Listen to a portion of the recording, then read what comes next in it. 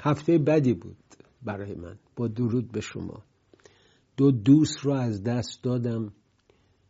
مهدی طالقانی اول هفته، فرزند آیت الله طالقانی، و یه دوست دیر و دورم بود، و ایرج جمشیدی که اون هم دوست 1000 ساله بود. ایرج رو در برنامه خودش دیده بودید. این 2-3 ماهی که حال نداشت چند دقیقه باهاش صحبت کردم. صداش خسته بود. ایرجی که از هیچ چیز همه چیز می ساخت. به اسماعیل نازنین برادرش، به نوید پسرش و همسر گرامیش و خانوادهش و فرزندانش صمیمانه تسلیت میگه. و همینطور مهدی جان عزیز. باید به رضا امامی هم تسلیت بگم. من و مهدی و امامی دوستان یک دله بودیم و گذشت.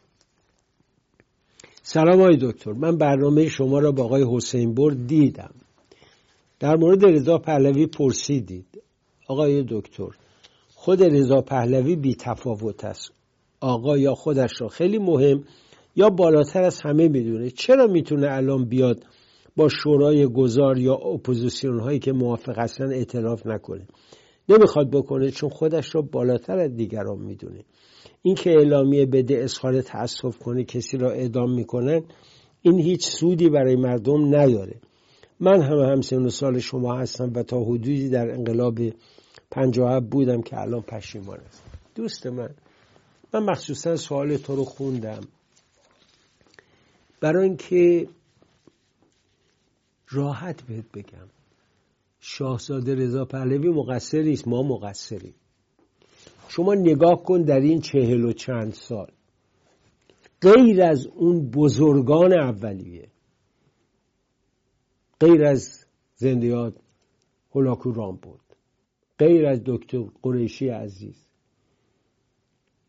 چه کسانی آهی کسانی بودن که همه صمیمانه باهاش بودن. دکتر آهی. ولی خب بقیه کیا بودن؟ 4 روز اومدن رهاش کردن، خنجری بهش زدن و رفتن. چه کنه؟ با همه نشست، با چپا، با ملی ها، با سوسیالیستا، با پادشاهی خواهان، پادشاهی مشروطه، با همشون نشست. امروز یه ده از این سلطنت طلبا مدعی شدن. رفت تو دانشگاه نشست جورجتاون، فروتنانه سر و گردنی از همشون بالاتر بود ولی نشست. اونا بودن که بهش ضربه زدن. خانومه دنبال شهرت بود، اومد جیغ و داد کرد، بعد رفت پشت سرش زد. آقای به بهانه نمیدونم مورد تعرض گرفتن خانوادهش اومد، یه دفعه فکر کرد کسیه، رفت. و اونای دیگه هم همینطور. چی کار بکنه؟ دست به سوی کی بده که دستشو گاز نزنه؟ یه خود منصف باشیم دوست من. یه پیام شفاهی بهم بده. سلام و عرض ادب جناب آقای دکتر علیرضا نوری‌زاده. من یک شهروندی ازبکستان اقامت کننده شهر سمرقند مخلص تمام برنامه شما هستم. موفق و مایه و سربلند باشید. مخلصم. عزیز دلم، عزیزم، چه شهر زیبایی داری. الان آرزو داشتم اونجا بودم. متاسفانه یه مقدار اونجا هم برای ما خطرناک شده. ولی دلم با سمرقندیان است، دلم با بخاراییان، دلم با دوشنبه، دلم با کلا. همش با اونجا زندگی میکنم، یاد اونجام. ازبکستان رو خوب گشتم، تاجیکستان رو خوب گشتم و افغانستان رو. اینا دلهای ما اونجاست. کشور ما در اشغاله. وقتی میبینیم که رؤسای جمهور شما آدمای مدرنی هستن، آدمای امروزی هستن، خوشحال میشیم. وقتی حرفهای امام رحمان رو میشنویم خوشحال میشیم. باری اون روز که من اومدم کریموف رئیس جمهورتون بود، هنوز ادامه حکومت اسمش بود کمونیست نیست ولی بود. با این همه من با آقای منصوروف وزارت خارجه دیدار داشتم. چقدر امیدوار بود به فردا. مردم ما هم امیدوارن به روز بعد از سرنگونی ملاها. درود بر شما. من یه مطلبی رو قبلا براتون فرستادم که ندیدم که پخش بشه و شاید من ندیدم. کوچه ما 86 پلاک داره که هر کدوم میانگین 4 واحده. من از هر پلاک از یک واحد سوال کردم و آماری گرفتم که اگه فراموش نکرده باشم بدین صورت 74 واحد طرفدار شاهزاده رضا پهلوی، 3-4 واحد جمهوری خواه و 2-3 واحد که میدونستم ارزشی هستن و از اونها هیچ نپرسیدم. بنابراین با این آمار میشه فهمید که اکثریت طرفدار نظام پادشاهی و شخص رضا پهلوی است و از همکارانتون توقع دارم که خلاف جهت رودخانه شنا نکنند، باعث غرق شدنشون نشه. با سپاس فج از نازی‌آباد. نگفت از فرمانیه، از کامرانیه، از نمیدونم خیابون پهلوی، گفت از نازی‌آباد. محضر عموی من نازی‌آباد بود. بچه بودم میرفتم مثلا 2-3 شب خونهشون همونجا بود. نازی‌آباد رو میشناسم، مردمشون میدیدم. بعد یاخچی آباد رفتم درس میدادم، مدرسه عالی مددکاری، یادش بخیر خانم آلپ عزیز و همکارانم. در فضای مجازی برای خودتان تابوهای عجیب و غریب میسازید. کسانی که نمیدانند تشدید ملیگرایی کجاست. یک شبه نگران نقض حقوق نقض حریم هوایی کشور شدند. کسانی که هفته پیش از کشته دادن سرباز و شهروند عادی خوشحال بودن، امروز نگران بچه‌های سرابان شدن. عجبا، تمامیت ارضی در ساحل پاکستان روزی 1000 بار توسط قاچاقچی و مهاجر غیرقانونی نقض می شود. شما خوابی؟ حمله به پاکستان ضرور بود و انجام شد. اینکه اگر ما حمله کنیم جنگ می شود یا طرف مقابل هم حمله پاتک می زند دلیل محکمی نیست. اگر لازم باشد باید باز هم بزنیم، چون فایده زدن از نزدن بیشتر است. میگویند پس از 30 سال یک جایی به ایران موشک پراکنی کرده. اولا صحیح نیست. دوما که چی؟ از همون مرز پاکستان روزی چند هزار قاچاقچی و مهاجر به ما ضرر میزنند. پاکستان هم شریک آن است. این حرفا نیست اصلا. پاکستان کشور مریض است، اصلا کشور نیست. زبانش زبان زور است. این حمله باعث شد کلیه روابط با ویرانسرایی به نام پاکستان تعلیق شود که خوب است، چون جلسات سرکاری و وقت تلف کردن بود. نیازی به رابطه نزدیک با چنین ناپاکستانی نیست. همان کاردار کافی. سفرایی هم که جمهوری اسلامی میفرستد بی‌لیاقت و ابله هستند، پس چه بهتر که نباشند. بنابراین راه بر طرح شکایت ایران از بابت غرامت خط لوله هموار خواهد شد، چون این ناپاک‌ها در جلسات وقت کشی می‌کردند. از طرف دیگر سیاست به اصطلاح همسایگی رئیسی که واقعاً توهم خطرناکی برای مملکت بود از بین رفت و راه بر حمله پیشگیرانه به افغانستان و باکو هم باز شد. حمله نظامی به باکو الان یک مطالبه جدی است و نظام باید برای رضایت این طرف مواضعی را در باکو بزند. باکو به شدت ترسیده و صدای ترس این رژیم جعلی نه از بادکوبه عزیز بلکه از آنقره و استانبول می آید. فراموش نکنید که پاکستان متحد الیوف هم بود، پس علاوه بر فناتیزم منشأ کثافت‌های دیگر هم هست. حمله به پاکستان باعث جلوگیری از قاچاق و نمیدونم عبور غیرقانونی از مرز نمیشه، بلکه پاکستان پررو رو واداش پاشه بیاد با هواپیماهاش که قوی تره بیاد تو سراوان و روستایی رو بزنه که تعداد زیادی زن و بچه و مرد کشته شده. بعدم رژیم بیاد بگه اینا ایرانی نبودن چون شناسنامه نداشتن. شما شناسنامه بلوچستان نمیدید، بسیاری از مردم بلوچستان شناسنامه ندارن. دوست من، روزگار اقتدار ایران نه پاکستان نه بقیه همسایگان جرأت نگاه چپ به ایران رو نداشتن. الان طالبان تو سر اینا میزنه. چه غلطی کردن؟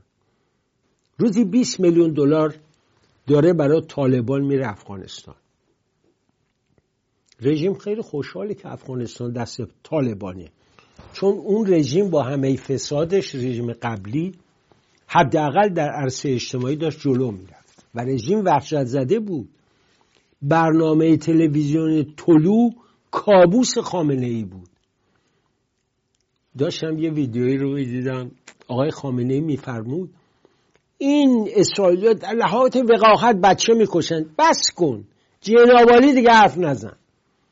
بچه کشی تو رو که مرتب میبینیم، تو دیگه حرف نزن. تو نماد خدای رنگین کمان رو کشتی. بس کن. تو بچه های بلوچستان رو گرسنه نگه داشتی. بس کن. حالم حال صبح اصفهان است به وقت حمله محمود افغان. حالم حال صبح نیشابور است به وقت حمله مغول. حالم حال ری است به وقت قتل عام ایرانیان به دست اعراب. حالم حال صبح ایران است به وقت عهدنامه ترکمانچای. حالم حال جمعه خونین زاهدان است. حال ایزه به وقت قتل رنگین کمانش. حالم صبح سوم بهمن ماست به وقت قتل محمد قبادلو. عجب قشنگ بود. ممنونم عزیزم، قشنگ بود. لطف کنید یه دونه پیام شفاهی به من. عرض سلام و ادب و احترام خدمت تمام دستاندرکاران خوب تلویزیون ایران فردا. من به عنوان یکی از قدیمی ترین مخاطبای این تلویزیون یک نقد کوچیکی داشتم، اونم فقط جهت بهینه‌سازی فرایند تولید محتوا. اینکه در مخصوصا برنامه پنجره رو به خانه پدری که من پنجشنبه بلا استثناء باید این برنامه رو با تحلیل‌های خوب جامعه سازگارا و دکتر نوری زاده پیگیر باشم، این آنتراکی که میام برنامه هستش و پخش موسیقی هستش رو من دلیلش رو نمیدونم. حالا از قبل بوده ولی ای کاش یک تجدید نظری میشد و نمیدونم شاید واقعا دلیل خاصی داره. اگر توضیح بدید دلیلش چی هستش ممنونتون میشم. ولی اگر امکانش باشه اون بخش آنتراک رو حذف بکنید که هم ما بیشتر بتونیم از فرصت استفاده بکنیم و تحلیل‌های بیشتری داشته باشیم، کما اینکه همیشه هم زمان برای این تحلیل‌های بسیار بسیار جذاب کم میاد اون تایم یک ساعته. ممنون میشم. فقط یک نقد کوچیکی داشتم، امیدوارم که سازنده باشه. به امید پیروزی. روز شما بخیر. ممنونم پسرم، ممنون. ولی اون برنامه رو ناچاریم وسطش آنتراکی باش. دلایل متعدد. دلیلش اینه که اون فاصله در دو بخش برنامه از نظر زمانبندی برنامه و کادربندی برنامه ضروری است. برنامه داره ضبط میشه، بلافاصله نیم ساعت اول که تموم شد میره برای سایت، میره برای پخش و تمام اینا زمان میخواد، همون 4 دقیقه 3 دقیقه. بر ما ببخشید اون فاصله رو. بعدم عزیزم 1 ساعت یه بند حرف زدن شاید بعضیا نتونن، امکانش هم یه دلنگی وست. بعدم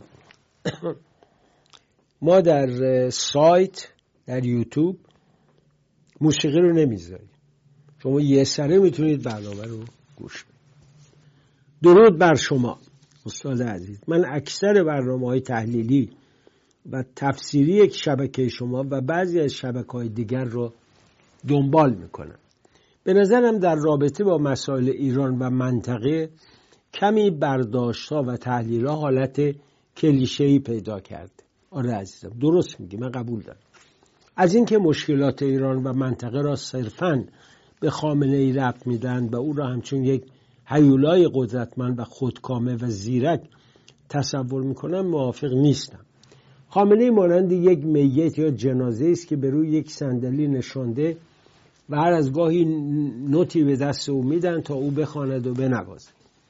من معتقدم حتی اگر او همان خامنه‌ای اصلی باشد، بنا به شرایط سنی و جسمی موجودی ضعیف و بی اختیار در دست سپاه است.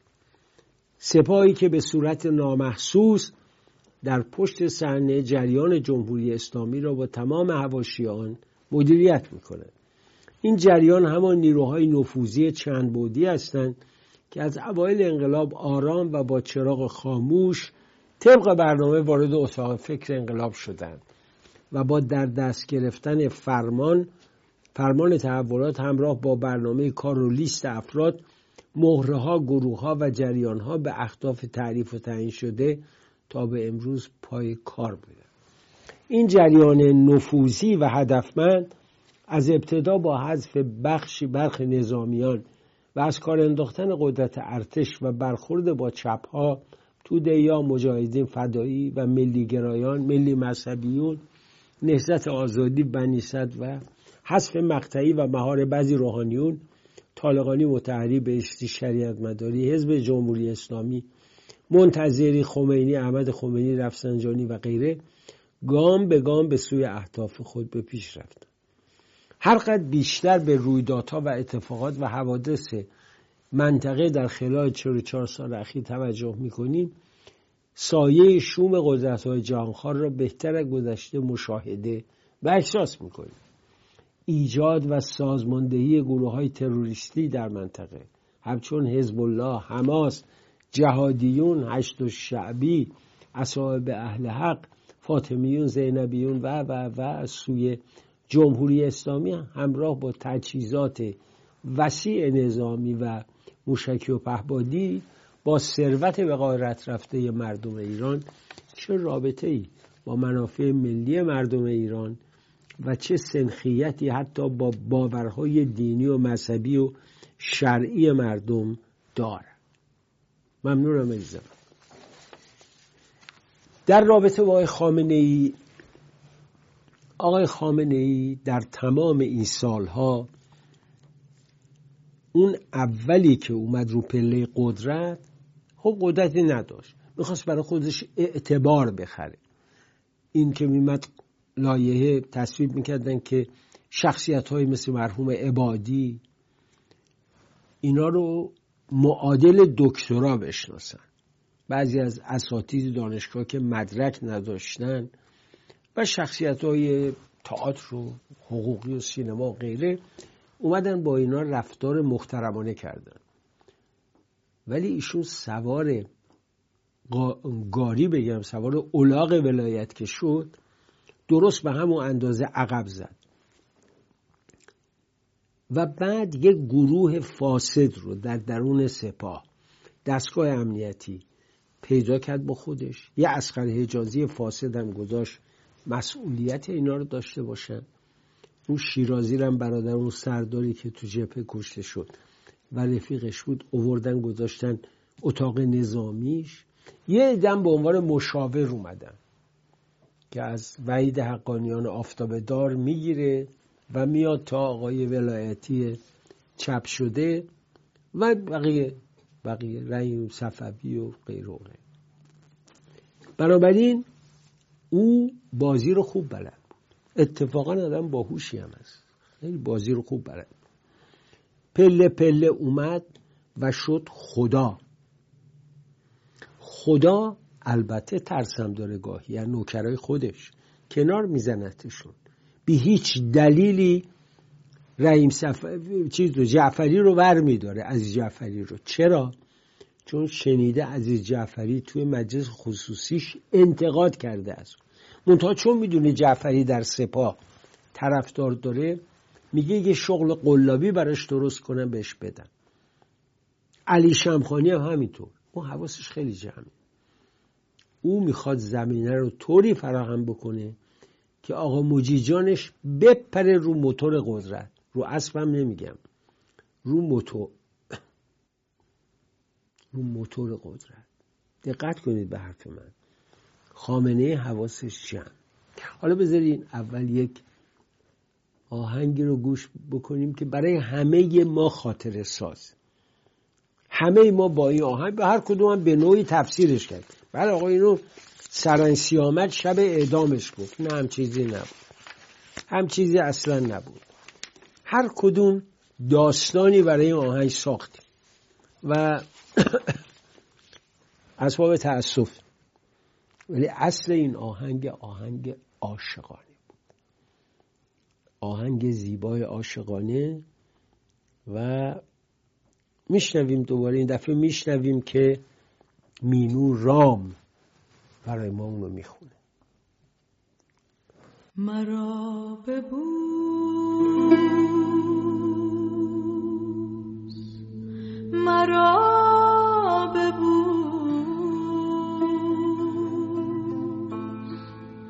برای آخرین بار تو را خدا نگهدار که می روم به سوی سرنوشت.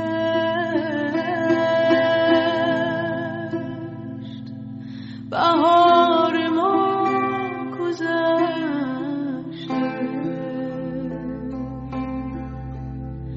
گذشته ها گذشته، منم به جستجوی سرنوشت.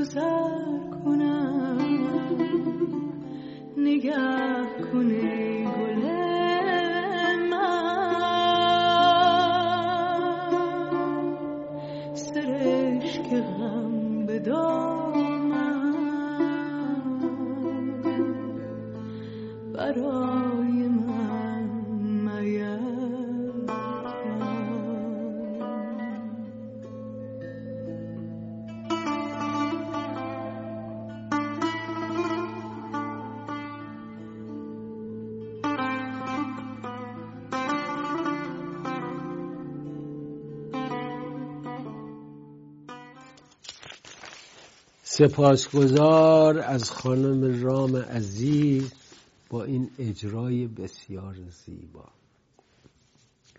یه پیام شفاهی بهم بدیم. با درود خدمت آقای علیرضا نوری زاده عزیز. آقای نوری زاده، امروز تو برنامه جمعتون شما در مورد خیانت‌های عده‌ای از سران این رژیم، حالا چه تو نظامی، چه تو سیاسی، چه تو فرهنگی، چه تو اقتصادی گفتین و پیشنهاد کردین که اونجا که متوجه شدم پیشنهادتون به آقای خامنه‌ای بود که بشناسه اون آدمایی که اطرافشه، بشناسه و بهترین زمان پاک به اصطلاح این حکومت منحوس 14 رو یه دوره کوتاهی از حکومت به اصطلاح دوران رئیس جمهوری خاتمی نام بردیم. منم کمابیش به این اعتقاد دارم. و اما اینم اضافه کنم آقای نوری زاده، این 4 دهه نیست که سیاستمدارای ایران یا لشکریان ایران یا ملت ایران نسبت به خاکشون خیانت میکنن. تاریخ سراسر مملو از خیانت‌های من و ما هستش. ما همیشه خیانت از داخل بوده که باعث شکستمون شده و از این بابت تو دنیا فکر کنم کشور نمونه باشیم. یعنی در هر شکستی که لشکر ایران از دشمن متجاوز خورده، عامل درونی مؤثرترین بوده تا قدرت نظامی دشمن. ممنونم از پخش صدای من و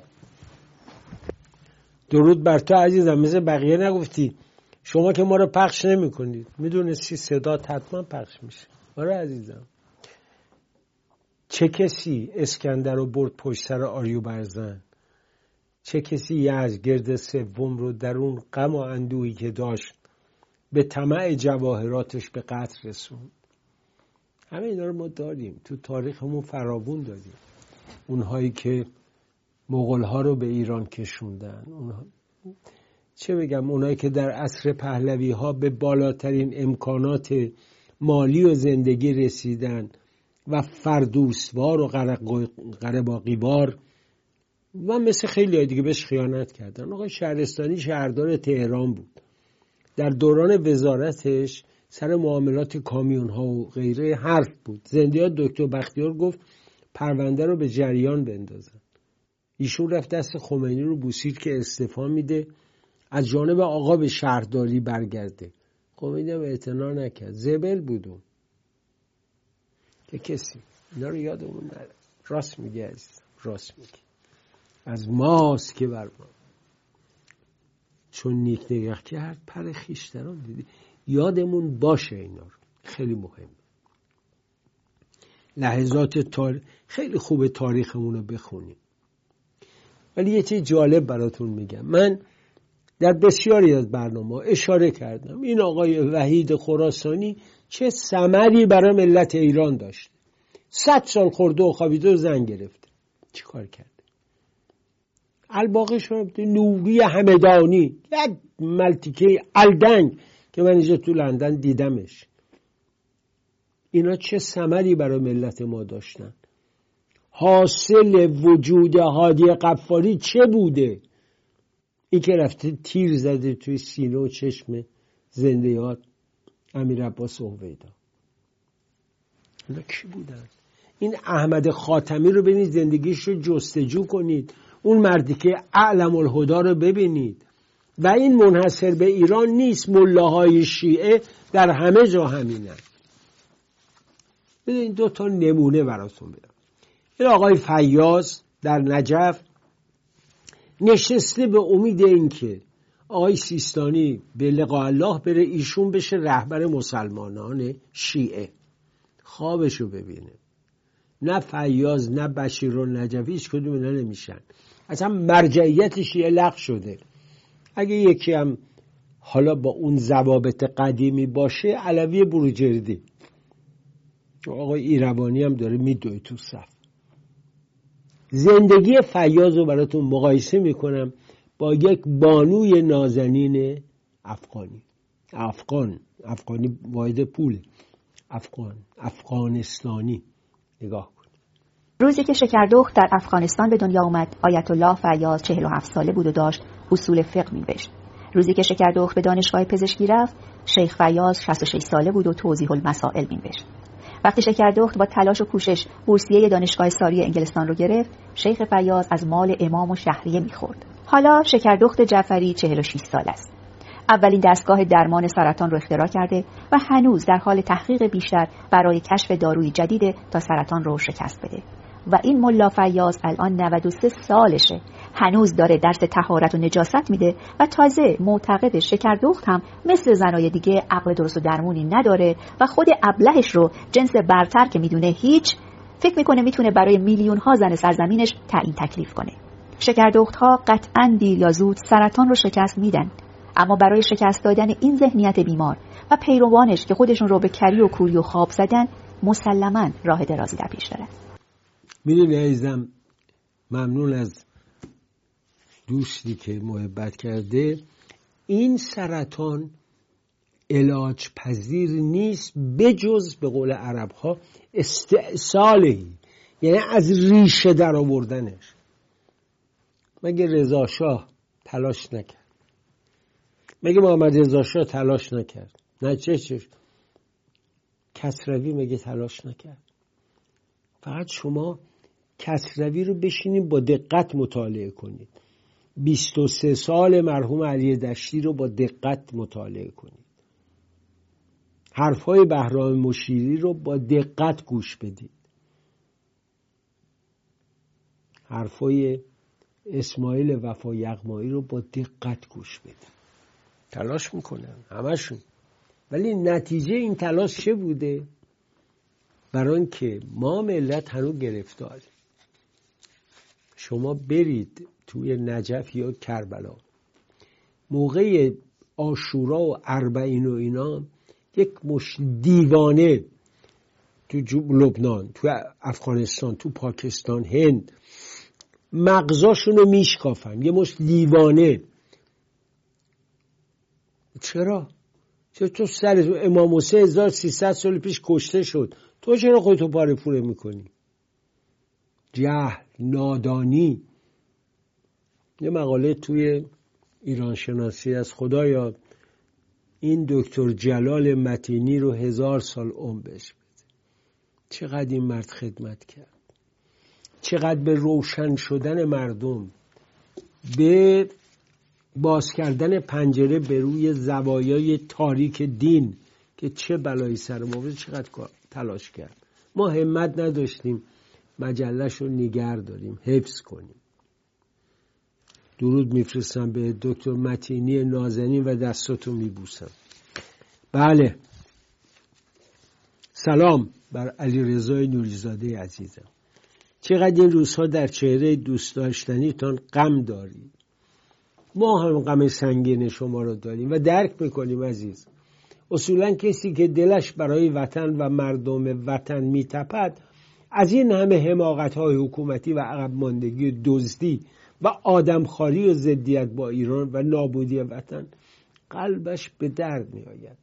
اما باید امیدوار بود و محکم. میدانم این همه احساسات پاک شما نشانه ناامیدی نیست، بلکه نشانه دل پاک شماست.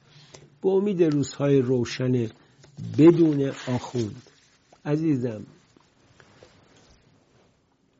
صبح بلند میشم اعدام محمد، بعد از ظهر 3 بلوچ در بلوچستان، فردا 2 تا کرد در کردستان، 4 روز دیگه 2 تا در تهران. اینا بچه های ایرانن، اینا هم سن و ساله بچه های منن.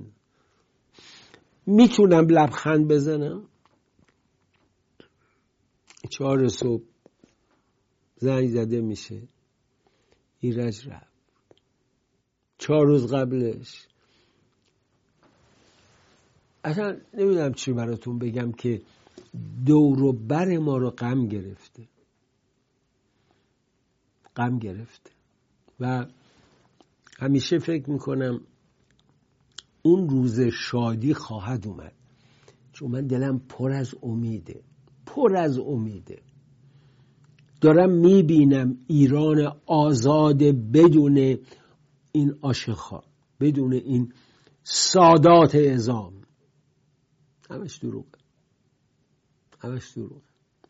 دکتر بروخیم زنگ زد، علی مهدی هم رفت، مهدی طالقانی. هر دومون، من و اون، چون دوستانش بودیم. دکتر بروخیم فردیست ایرانی، دیانتش یهودی و عاشق وطن. سر انقلاب هم نه فرار کرد، چون همه اینا مریضاش بودن. خدمت میکرد. طالقانی خیلی دوستش داشت مثل پسره. و روزی اینا طالقانی رو کشتن که دکتر در مأموریت بود در اصفهان، چون میدونستن بروخیم رهاش نمیکنه. درود آقای نوری زاده. من برنامه‌های تلویزیون ایران فردا رو میبینم. بنده ارتشی بازنشسته هستم با 60 ماه جبهه. هنوز سر کار میرم. فقط خواستم بگم شما در قلب مردم هستید. ممنونم دلاور میهن من. شما ارتشی‌ها دمامتون در دل من هستید. من واقعا ارتش رو عاشقانه دوست دارم. چقدر قربانی دادید، اما تو جنگ دلاورانه ایستادید. مگه من عباس دوران یادم میره؟ مگه صابونچی یادم میره؟ مگه اصلا نمیتونم باور کنم فلاحی یادم میره؟ باش دیدار کردم، گفتگو کردیم، یادم میاد اینا رو چجور با جون و دل پرواز میکردن. فرمانده لشکر 64 رضایی میرفت با جون و دل. لشکر زیره 92، بچه‌های 77 خراسان پیروز، دونه دونش از جان و دل مایه گذاشتن تا خانه پدری رو یک دیکتاتور آدم کشه عراقی نتونه تصرف کنه. شما رو دوست دارم خیلی زیاد. یه پیام شفایی بدید. با درود دکتر نوری زاده. من نمیدونم یه مسئله ای هست، نمیدونم چجوری باید هضمش کردیم. دوست عزیزمون آقای فروزنده انگار لج میکنن با ملت. این بار این جلسه برنامهشون یه نفر دیگر رو دعوت میکنن که هزاران بار صد رحمت به آقای امیرحمدی. چه نفی میبرید از دشمنی با ملت، از دشمنی با دوستداران سلسله پهلوی؟ دیگه آقا دورش به سر رسیده، یا از اینکه ما باید کنار جمهوری اسلامی باشیم، بجنگیم با کسی که میخواد بجنگه با جمهوری اسلامی. آقا شما بیرون نشستی، خبر از هیچ چه نداری. همینجوریش هم کشور ما داره نابود میشه. نیازی به جنگ آمریکا نیست، نیازی به حمله اسرائیل نیست. همینجوری ادامه بدیم تا چند سال دیگه خیلی بدتر از اون بلایی که اسرائیل و آمریکا میخوان سرمون بیارن سرمون بیاد. یه بار بذاریم تموم شه بره. آقا اسلحه دارن، مردم تو خونه میترسن، مردم میان بیرون، جوون 18 سالشون کشته میشه. من باتون تو سرم خورده، خود من گاهی اوقات تشنج میکنن، از پشت تو سر آدم میزنن، از روبرو گلوله میزنن، ساچمه میزنن، تیر جنگی میزنن. هیچ جای دنیا اینجوری با مردم رفتار نمیکنن، با مردم آزادی خواه که تو کشور ما برخورد میشه. یه بار جراحی بشه، این قده چرکین رو بندازیم کنار، بندازیم بیرون از این تن نیمه جان کشورمون. اینو لطفاً به آقای فروزنده هم بگین که خبر از ایران نداری. دوست عزیز ممنونم. صدای نازنین فرزندت هم می اومد، چقدر پر از شادی. خبر از این دنیای تلخ نداره، چقدر دنیای کودک زیباست. یه کودک گرسنه اومده تو خیابون تو تبریز، نگاه میکنه بساط میوه فروش پر از میوه هایی که خوابشو میبینه سالهاست ندیده. برخلاف جمهوری جهل و جور و فساد و این آدم های چه بگم ناجوان مرد دزد، ببینید رفتار و این میوه فروش با این بچه چجوریه. و اینو یادتون باشه، نه میوه فروش خبر داره دارن فیلم میگیرن، نه بچه. فقط نگاه کن.